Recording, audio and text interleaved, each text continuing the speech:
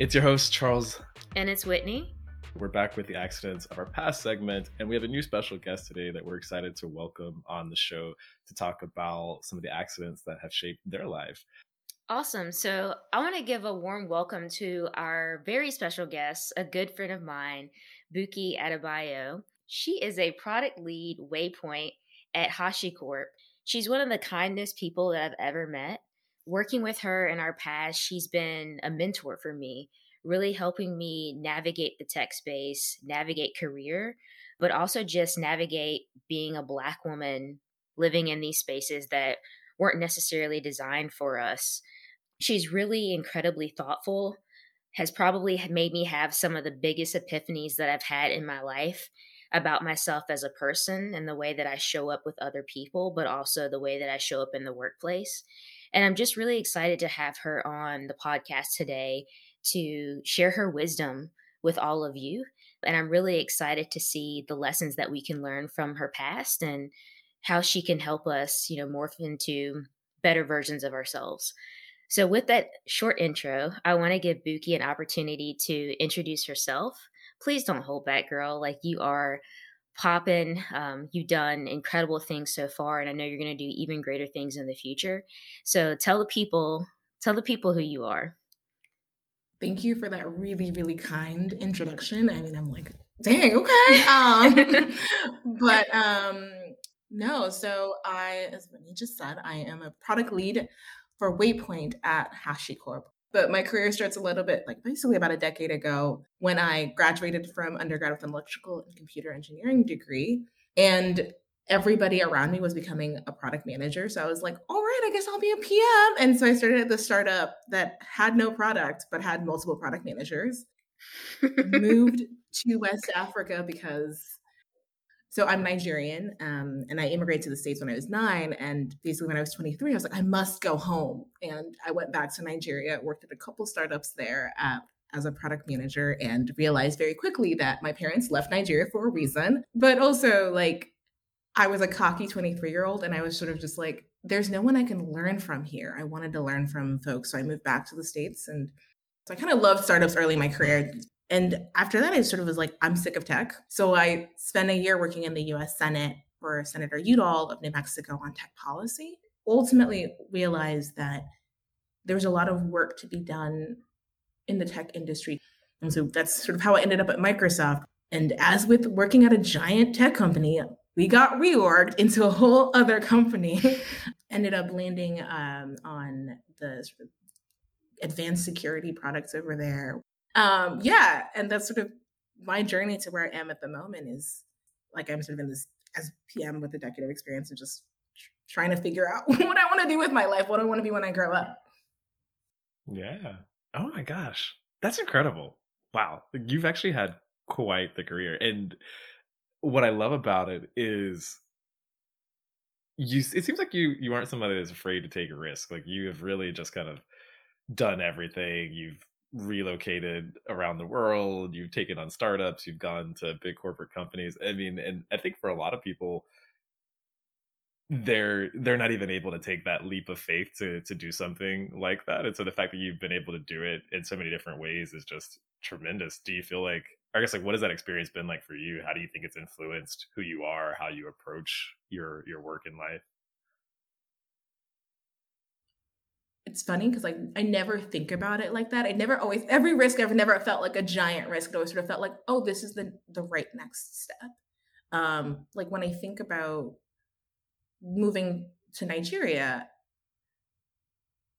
I just sort of had this feeling like I need to go back home. And that was like the biggest thing. And I was like, this is so important that any fear I feel about this is unimportant. And so I think for me, it's always making sure that I sort of have a really aligned why, if that makes sense, right? Like I know why I'm making the move. There's a bunch of things that make it scary, but I know that going to Nigeria was going to be important for my development as a human being. I knew that I needed to go back and be around Black folk and be around my people. Yes, it was scary. Yes, there was a bunch of moments where I was just like, what am I doing here?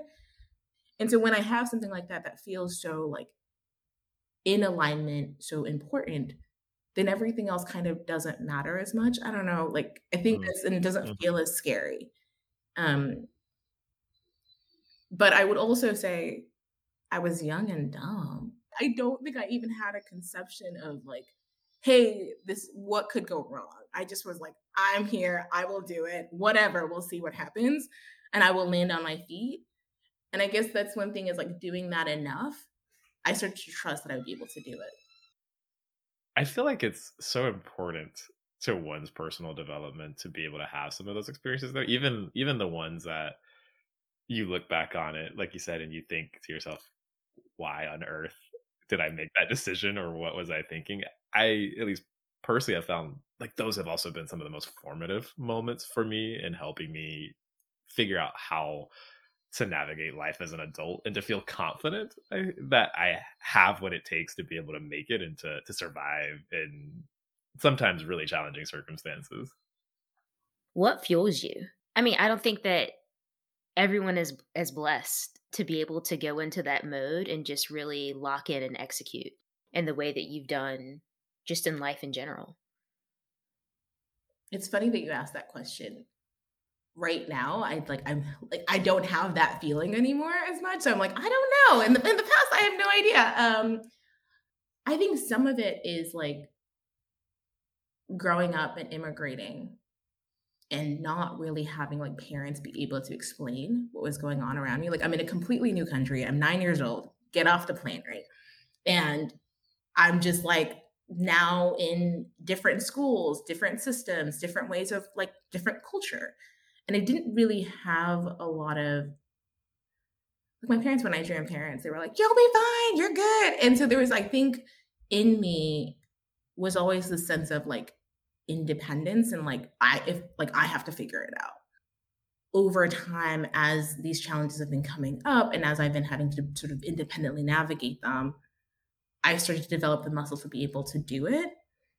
And now as an adult, like now that I'm, 32, and I'm looking at that, I'm thinking to myself, that has served me well for so long.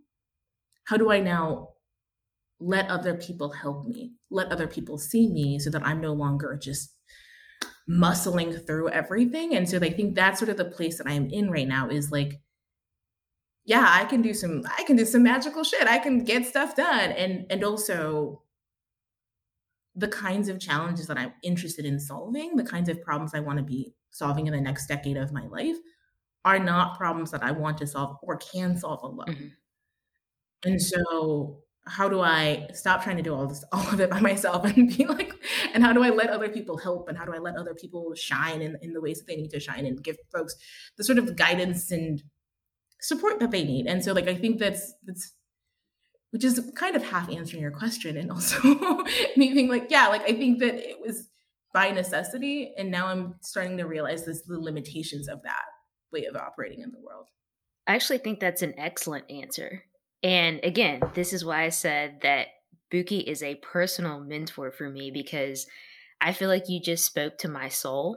So, my question to you, and honestly, it might be unanswerable at this point, is what are the steps that you're taking to transition into that? Like, that's a whole different world. I really like I'm like getting goosebumps because I think that that really resonates. Back in when I was working in DC and one of my mentors there at some point it was weird because it was my birthday and she says to me, she says, Bukky, like you have to let people see you. The you that you're Hmm. trying to be is like not as cool as the you that you are. And the example she gave was I think I told her the story of coming to the US. And the way I typically tell the story is I came and it was the land of opportunity and milk and honey. And it was so great. And I was like so excited to be here. And the truth is, I landed in Logan Airport, got off the plane, and was like, how is this different? And then it was just like hard. It was miserable for the next, I like conservatively 7 years. like it was just a really hard slog to like learn the culture, to figure myself out as I'm, going through puberty, going through like adolescence in a completely foreign country without my family. And she was like the real story is so much more real, is so much more cool than the story of like opportunities here and like the, the traditional like immigrant story that people often hear. And so when she said that to me, I was like, oh my God, you're so right. I really don't let people know the real me. I don't really let people know what I'm thinking like that. I just tell people kind of what they want to hear. And I don't know how to do that. Like, I've never done that before. How do I tell people what I'm actually thinking? And what if they don't like it? And like, what if they get mad at me? Because like half the time it's kind of things that people get mad at. And so I feel you. like, I think one of the things that was really cool was like finding those humans who could see me.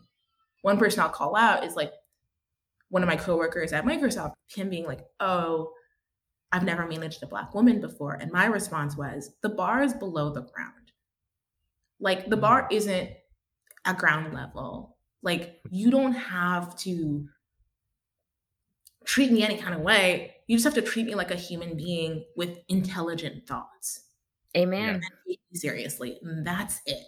And like you will be better than 99% of the managers I've ever had. And so like it's this sort of rebalancing and being like, I don't have to tough it through every single thing. I can just opt out of scenarios that don't feel good to me. And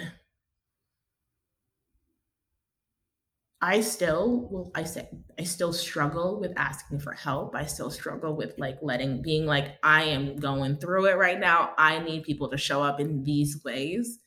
Yeah. So I don't have a playbook. I don't have any sort of thing. I'm just sort of like trying to figure it out a little bit at a time. You mentioned that story, your immigration story of landing at Boston Logan International. As that 9-year-old, what changed for you? Like, was it different before when you were in Nigeria versus when you arrived in the US? Like, what was that moment where you felt like you couldn't show people who you are? In Nigeria, like I had grandparents and aunts and uncles and like all of this extended family that was just like there, like right there. And when we moved, it was just my parents and I have 3 siblings. So there just wasn't a lot of adults like capacity, plus moving and all of that stuff. So I think part of it was like that, right? Like just not having a ton of adults and a ton of like people who looked like me, who had the same cultural background as me, like in easy proximity. And in Nigeria, like this is such a weird thing to say about yourself as a kid, but I was like a precocious, really smart kid. Like I was really smart. And in Nigeria, people really like smart kids. Like they are just, it's like, oh, that kid is so smart. And it was just like, people get, you should be a doctor, which is the Nigerian way of being like, you're going places, kid, And so like, and then I got here and being a smart, and now I realize it's being a smart Black girl was not a thing that a lot of people knew what to do with. And so I like got a lot of like negative feedback, and I got a lot of like, mean notes in my locker, and just like now I know it was bullying, but like at the time I was just like, oh, I guess I'm just like a terrible person. And so, and I was also primarily in like white spaces. And so like, and with no language to talk about race. And so it was like, I think all of those things combined to being like, oh, I'm pretty isolated in, suburban Massachusetts. And how do I survive being isolated in suburban Massachusetts? I'm still processing, but I mean, I can't imagine what that must feel like to be 9 years old and to have, in some ways, your world turned upside down. How do you feel like you move forward, from here? How do you unwind that wall that you've had to build up to protect yourself?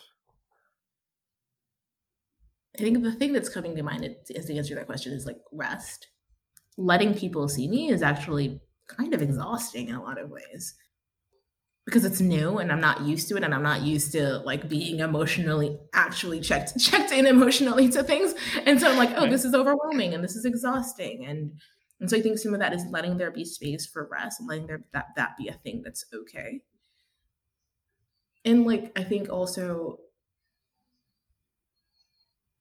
letting go of the idea of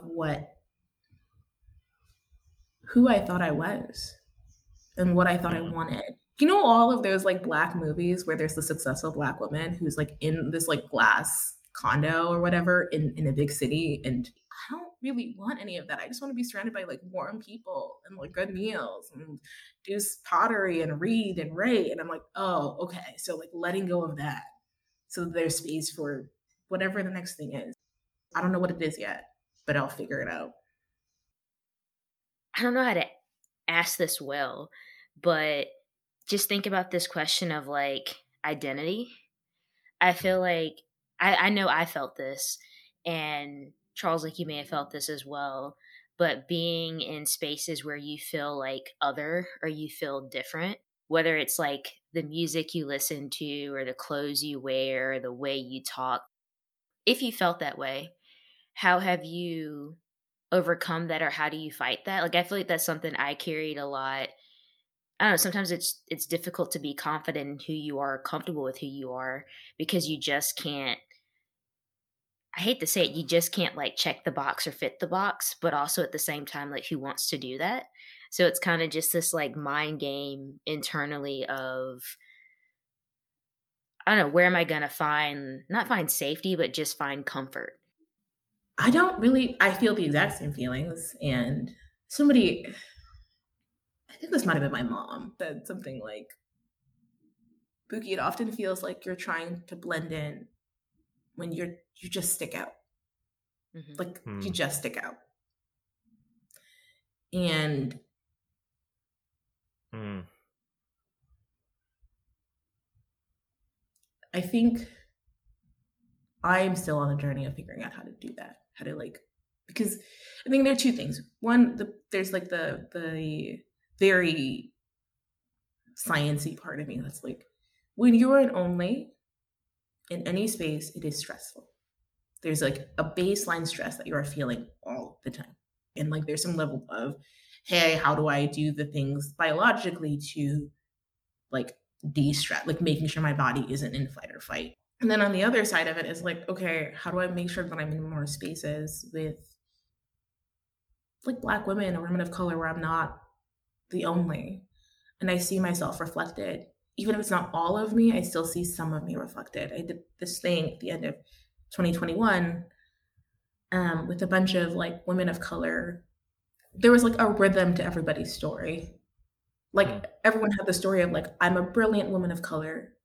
And then some white organization takes me under their wing and I'm like, you're so brilliant. And I'm like, great, I can be brilliant in the world. And then you start being brilliant everywhere and doing things and changing things and being like, you want some more people of color here. We're going to make it better for them and like all of that stuff. And then all of a sudden you just basically get slapped in the face. You get pushed out, you get whatever. And something really like that happens. And it's like the same rhythm. And I think the thing that I'm hoping, because I don't know yet, and I feel it a little bit, is slowly it'll matter less that I don't fit in the other spaces. Because like Mm. I think there's this Nikki Giovanni quote, once you know who you are, you don't have to worry. Knowing myself and knowing where I come from and knowing like and having those like women of color spaces, black women spaces, talking to folks like you, Whitney, and being like, oh, this isn't a unique experience. I'm not feeling anything special, not that special, but like, not that, like, I'm not feeling anything special. And it's okay that the word that I'm using a lot is like, I'm not legible in this space. I feel like I got to take a pause. I'm like I honestly what you said your mom said, I almost shed tears because I think it summarized the last 29 years of my life, probably. Our light, like our spectacularness, is the fact that we don't fit. And I don't think that I've heard that like so succinct and so beautifully put ever. It honestly, it kind of blew me. So shout out to your mom because that really, that touched me. She's probably one of the most insightful people I know. she's been through it, and I think is also one of the few people who like see me. Mm-hmm. Mm. And so, Mm-hmm. yeah. I'm just equally just processing. So much of it seems to come back to identity and who we see ourselves as and how we believe the world perceives us and where we see ourselves in relation to other people in the world. And identity is hard. It is so hard. And I appreciate your point that you're still figuring it out. There's something powerful in what you noted about just accepting to some extent that you don't necessarily fit in. Mm-hmm. But it's so much easier said than done. And I don't feel like I've figured out how to actually do that. Mm-hmm. I don't think it's a thing you always feel. I think it's a thing that Mm, ebbs and flows. And I think it's like mm, it's a constant working on. But like it's mm, constantly having and finding strategies and constantly like it's like a little bit of that and building your capacity to be comfortable being the only one. Because I think at mm, some point what happens also is once you start being yourself in the world, you sort of become a beacon. mm, And other people who are like you're kind of special weird find you. mm, Um and it gets a little bit easier because you start building that community around yourself rather than trying mm. to fit into things that have already been created. Yeah. And we create more space in that way. Yeah. And I will say, one thing that I appreciate about this conversation, and I hadn't really thought about it until we were talking just now, is when we originally thought about this segment, we'd kind of thought about it as come on and, tell the listeners about something that you've struggled with or a challenge and in some ways how you overcame it. It's not that simple. There are things that are challenges from our past that there's still challenges today. Like we've learned something from them, we've grown perhaps, but we're still figuring it out. But I will ask a question to you, reflecting on this theme of identity and everything that we've talked about. Is there anything that you would have changed about your past or about how you chose to handle any of these situations? I mean, yes. I wouldn't have grown if the answer was no, right? Like I would be the same person I was when I was 25 or 23 if the answer is no. But I think this is something I said a lot in the past is I did the best that I could with the knowledge and the Yeah. skills that I had. Mm-hmm. That's a big one right there. Yeah. Yeah, I don't think I fully answered your question because I'm just like, yeah, of course. But also I did the best that I could. And Mm-hmm. Well, that's grace, right? You did the best that yeah, you could. yeah. Yeah. That's a great answer. I mean, it is the fact that we made the decisions that we made and the choices that we did that got us to where we are. And you have experiences, you learn, you grow, you take what you can from that experience and you try and figure out how to move forward in the next day.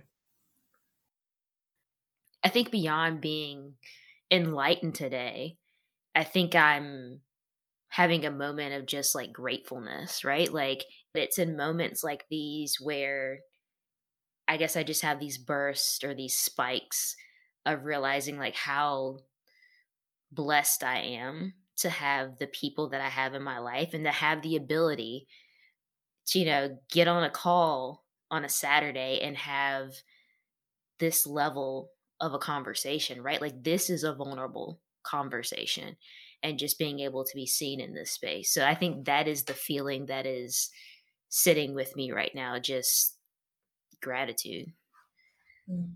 Thank you. And also like thank y'all for creating this space. I think these kinds of conversations, people are honest about their lives and what their mistakes were and all of that stuff is just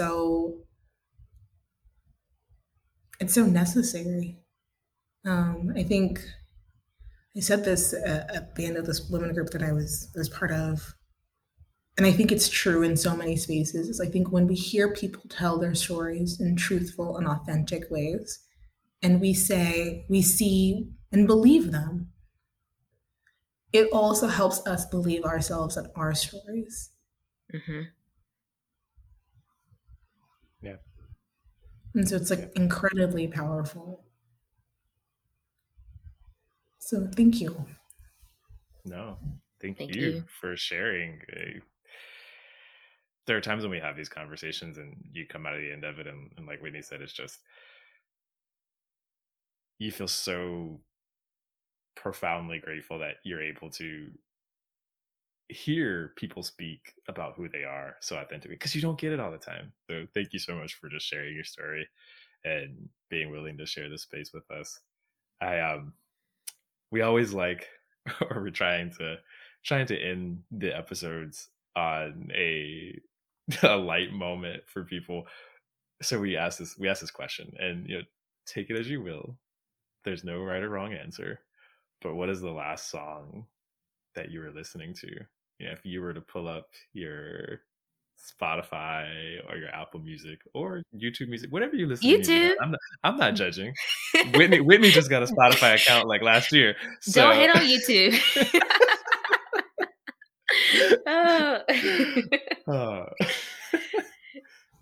So it's funny because I like binge like albums. I'll just listen to an album on loop for like 2 months. Yeah. And yeah, so it's like always weird because if I have my music out loud, people are like, we've literally heard this song so many times. I'm like, I don't know, I just need to listen to this more. And right now it's like Love Damini by Burna Boy. And so it's a song on there, like how bad could it be? But I love Burna Boy. Burna Boy is like he's like such a quintessential Nigerian. Like one of my favorite things about Nigerians is like, I think Nigerians are like Texans and like Parisians and like French people, because like all of those people are so unapologetically like, I am Nigerian. That is amazing. I love that. If you've enjoyed hanging out with us today, be sure to subscribe or follow us on your favorite podcast streaming platform. And also follow us on Instagram at Accident Prone Podcast. See you next time. Bye.